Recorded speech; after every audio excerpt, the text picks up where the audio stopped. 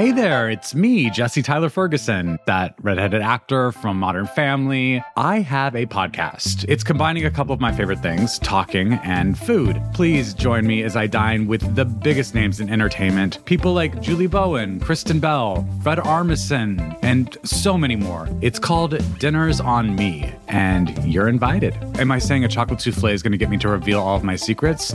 Yeah, I am. Listen now, wherever you get your podcasts. Come to order. Good morning, everyone. This is the first in a series of public hearings the committee will be holding as part of the House's impeachment inquiry. Wednesday was the first day in the public phase of the impeachment inquiry into President Trump. Two important witnesses testified in front of lawmakers. And with that, I now recognize the witnesses. William Taylor, the acting U.S. ambassador to Ukraine, and George Kent, Deputy Assistant Secretary at the State Department. These televised hearings included several contentious moments between lawmakers, bickering over time, process, and questions. But the hearings also revealed meaningful insight into the facts provided by key witnesses, including a new revelation previously unknown to the public about a telephone conversation between Trump and U.S. Ambassador to the European Union, Gordon Sondland. So, what's that all about? And what else did we learn from the very first in an upcoming parade of public impeachment hearings? We're going to guide you through what happened today, and we'll be your guide through this whole ongoing process. So stay tuned. This is Can He Do That, a podcast that explores the powers and limitations of the American presidency and what happens when branches of government collide. I'm Allison Michaels. After a long day of watching and reporting on news out of the hearing, I sat down with my colleague Elise Viebeck, a political enterprise and investigations reporter here at The Post. I wanted her to walk me through a few of the major moments from the hearings, but first, I asked her to explain a little bit of what we saw in terms of process, since this hearing worked a bit differently than House committee hearings usually work. After opening statements, each party had 45 minutes for uninterrupted questions. I asked Elise first how the Democrats used that time.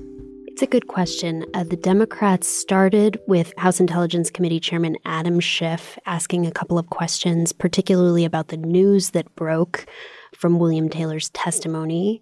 And then he yielded to a lawyer for the committee who proceeded to conduct lines of questioning that had to do with what Taylor and Kent had told the inquiry in their previous depositions.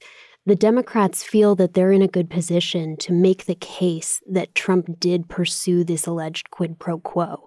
And so the lawyer for the committee, Dan Goldman, was able to use the previous depositions and ask Taylor and Kent to very methodically lay out their case, say how they learned certain pieces of information, where they recorded it, who they told.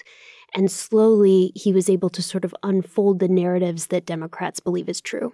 So the use of a lawyer seemed particularly effective for Democrats. Absolutely. And I think that Dan Goldman has been pivotal in the closed-door depositions, asking a lot of the important questions.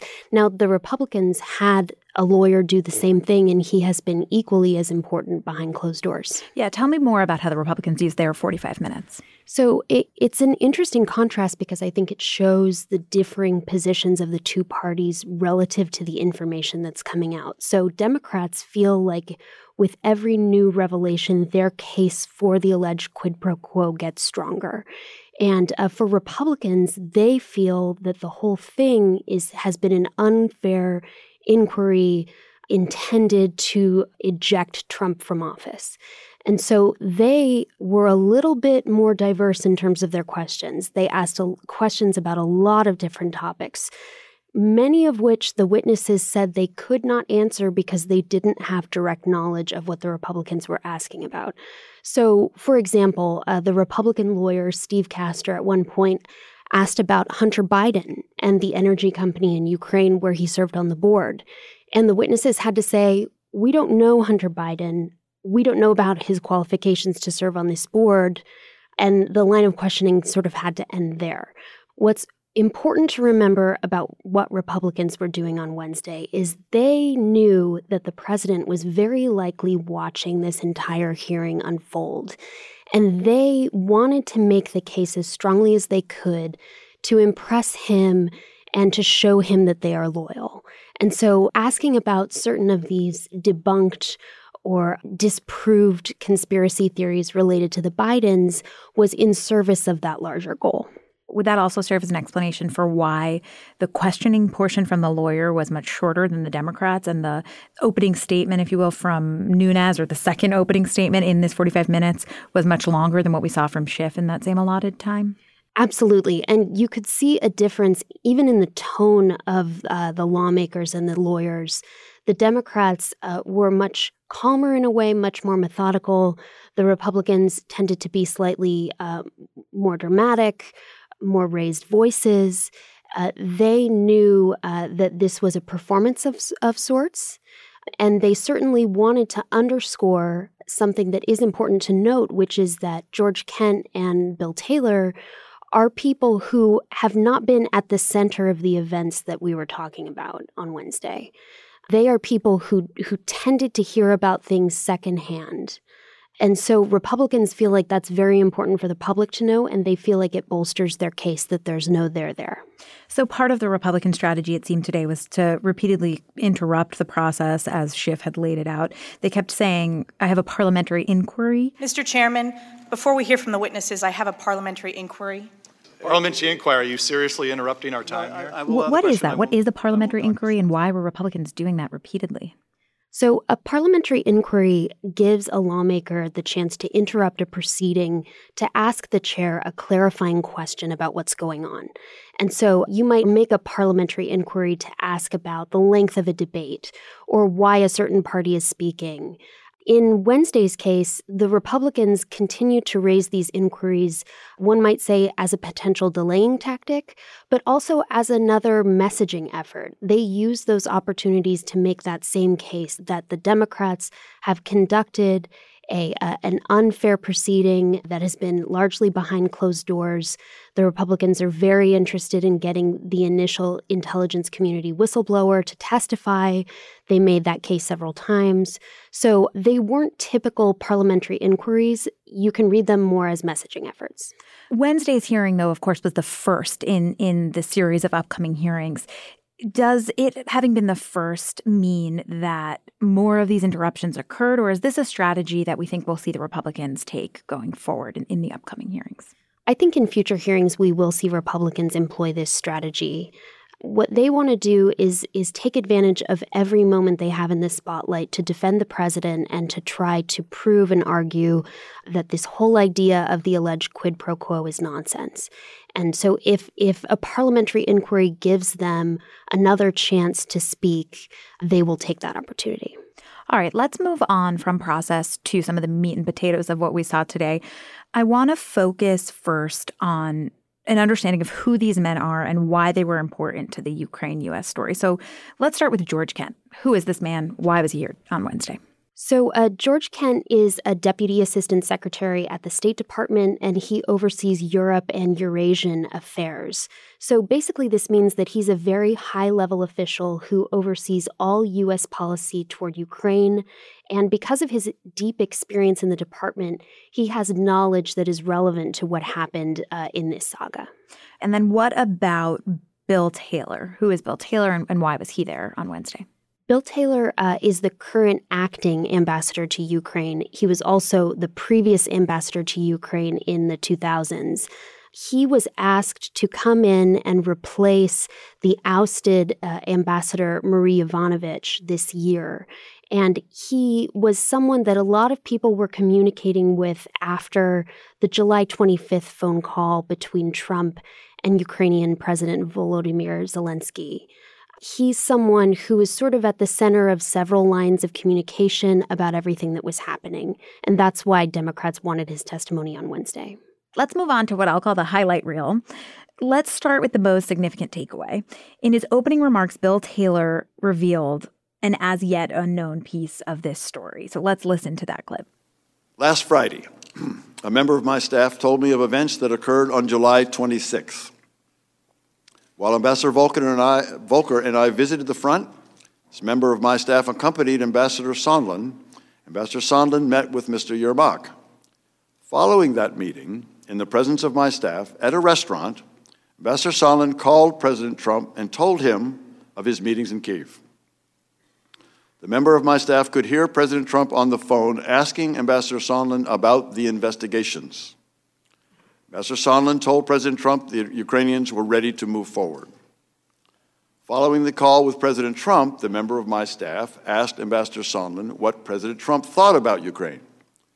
Ambassador Sondland responded that President Trump cares more about the investigations of Biden, which Giuliani was pressing for.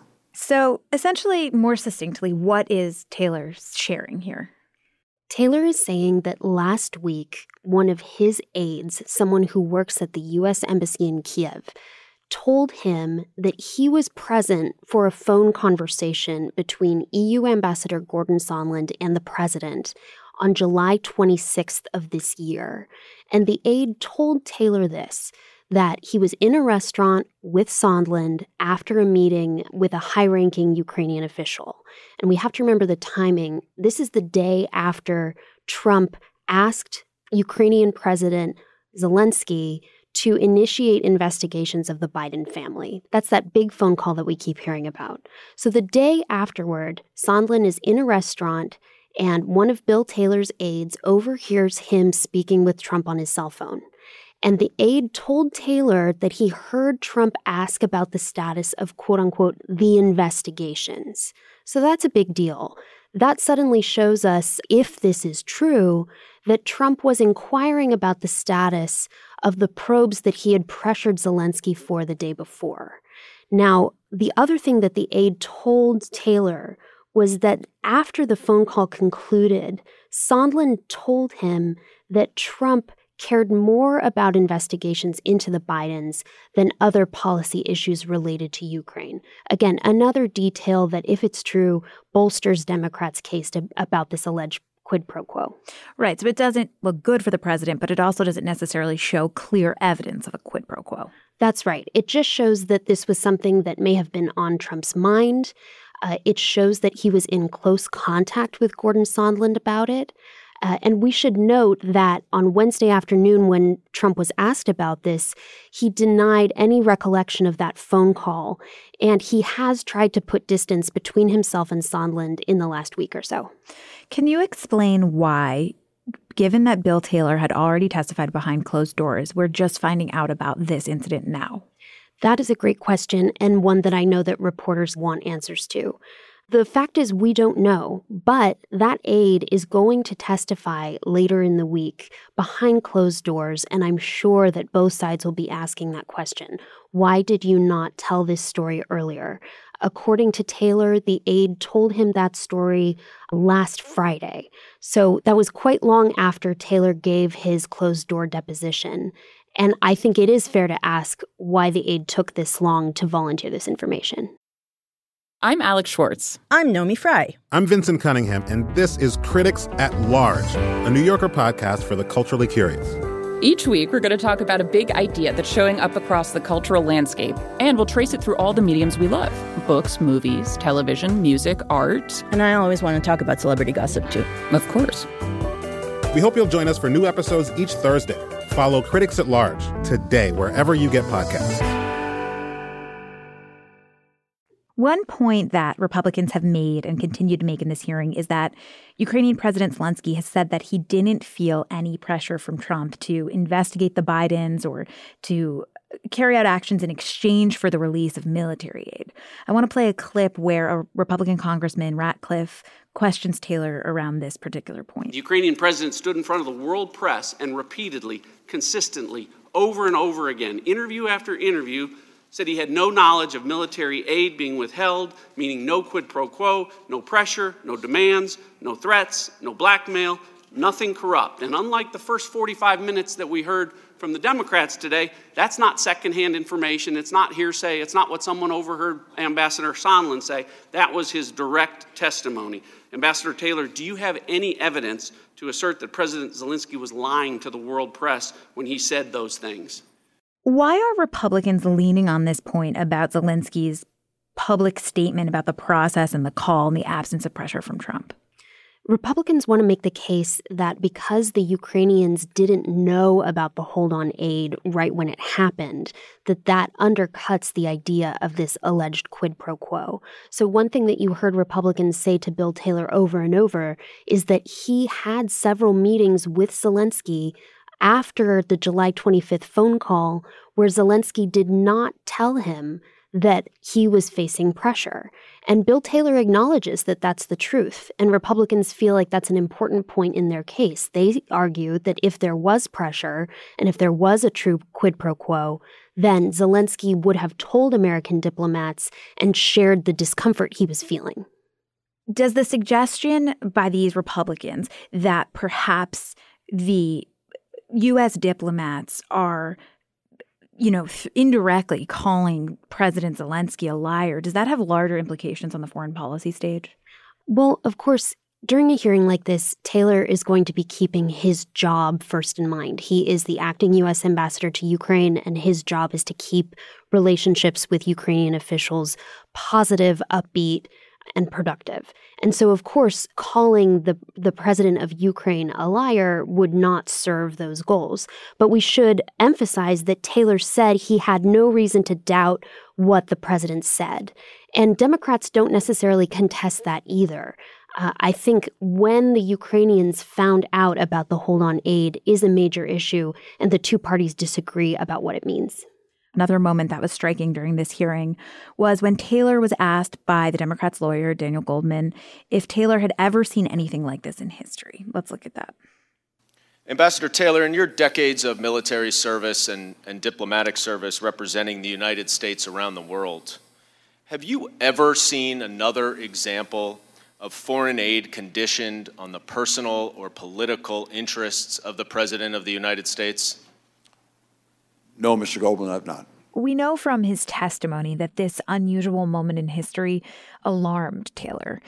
Did Taylor provide more insight into why this situation was concerning? He has had a long and distinguished career as an American diplomat around the world. And so to ask him whether he had ever seen a situation like this before carries a lot of weight. And of course, Taylor said no, he hadn't.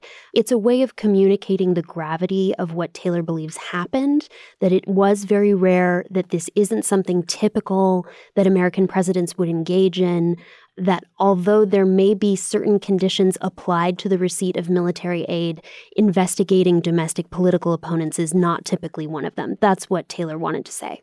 And it works against some of the White House strategy of suggesting that this was all a normal interaction between Trump and Zelensky. It was a perfect call. There was nothing there. Right. So Trump has insisted that this was a perfect call. And I think that in Trump's mind, this is the way that presidents should go about their business. We've heard from aides of his, deputies of his, who said that he thinks about this as a businessman. He thinks that applying pressure right before giving someone money is the way to do business, even if it's diplomatic business. That really is a nice segue to the final clip that I want to play from this hearing. And this is one of the later questions that was asked to Kent and Taylor, in which they both agreed when a Democratic lawmaker asked them this key question about diplomacy. Let's listen to this. When American leaders ask foreign governments to investigate their potential rivals, doesn't that make it harder for us to advocate on behalf of those democratic values? I believe it makes it more difficult for our diplomatic representatives overseas to carry out those policy goals, yes. How is that, sir? Well, there's an issue of credibility. They hear diplomats on the ground saying one thing, and they hear other U.S. leaders saying something else. Ambassador Taylor, would you agree with that, sir? I would. Is there anything you'd like to add about how it might make it more difficult for you to do your job, sir? Our credibility is based on a respect for the United States. And if we damage that respect, then it hurts our credibility and makes it more difficult for us to do our jobs. As we get caught up in this entire impeachment inquiry process, it feels like this was a moment where we sort of stepped back for a second and distilled the reason why these men felt that some actions in U.S.-Ukraine policy raised concerns for them. It was a big moment because, again, it reminds us of the stakes here for American diplomats around the world. And it reminds us of something that Taylor himself talked about in his closed-door testimony, which is this idea that there were two channels of diplomacy with Ukraine going on. This is one of his main conclusions and his main observations, that Trump empowered people outside of normal diplomatic channels, like his personal attorney, Rudy Giuliani, to conduct policy not in partnership with, but sort of apart from the normal diplomatic establishment. And what Taylor is saying here is that that is confusing for partners of the U.S. around the world.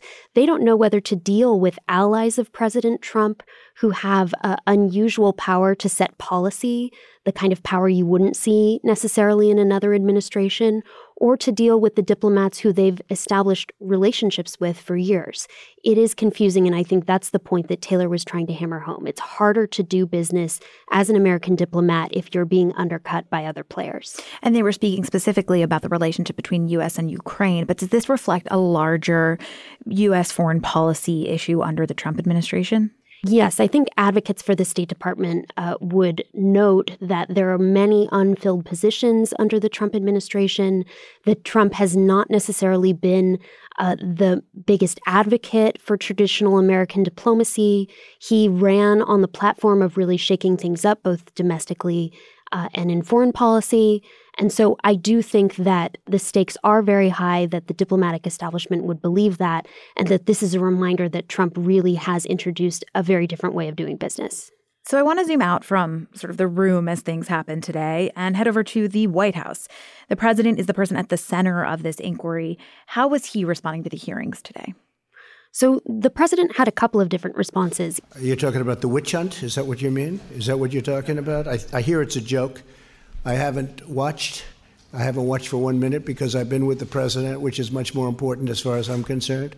He said he wasn't watching the hearings, which we don't know whether that's true or not. We do know that he was tweeting quite a bit.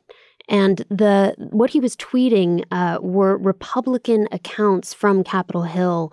It was sort of a coordinated messaging operation on Wednesday to highlight certain clips that Republicans felt served their purposes. So the president's feed was full of video. But when it came time for him to answer to the major piece of news that broke from the hearing, Trump once again said he had no recollection of that July 26th call with Sondland, that's, again, second or third-hand information that he doesn't trust and that no one should trust either. As we look ahead to these forthcoming hearings, it seems like Sondland, who's scheduled to appear next week, could be the most significant to this inquiry given what we learned on Wednesday. Would that be your assessment, or is there someone else whose testimony we should be paying close attention to? I think Sondland's testimony will be crucial, and people will be looking to see how he responds to questions from both Democrats and Republicans. Republicans will be in a bit of a difficult position because he did walk back his testimony that there was no quid pro quo, which was a major development in the inquiry and, frankly, a win for Democrats. The people whose testimony may be even more important than Sondland's are those like, for example, John Bolton, Rudy Giuliani himself, Mick Mulvaney, Trump's chief of staff. These are people who are not necessarily expected to testify in this inquiry. They are resisting subpoenas, at least a handful of those people are. But I think their testimony would be even more crucial because they had even deeper relationships with the president, more interactions with him, and could shed more light on what he was doing and saying behind the scenes. All right, Elise, thank you so much for joining us after a very long day. Thanks, Allison. This has been another episode of Can He Do That? If you want to get more news about the impeachment inquiry, you can now subscribe to a new podcast feed from The Washington Post. All of our audio updates on the inquiry in one place, including the latest from Can He Do That, Post Reports, and the Daily 202's Big Idea. Updated whenever news happens. Subscribe at WashingtonPost.com/podcasts.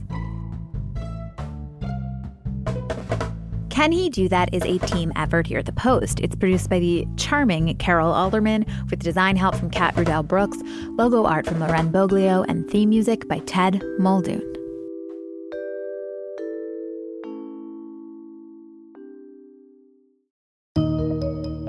There's always more to the story. I'm Leanne Caldwell, anchor of Washington Post Live. Each week, we bring you inside conversations between the newsroom and the people we cover. From global leaders enacting change to cutting-edge artists redefining our culture. And we make you and your questions part of every conversation. Listen to Washington Post Live wherever you get your podcasts and watch on demand at WashingtonPostLive.com.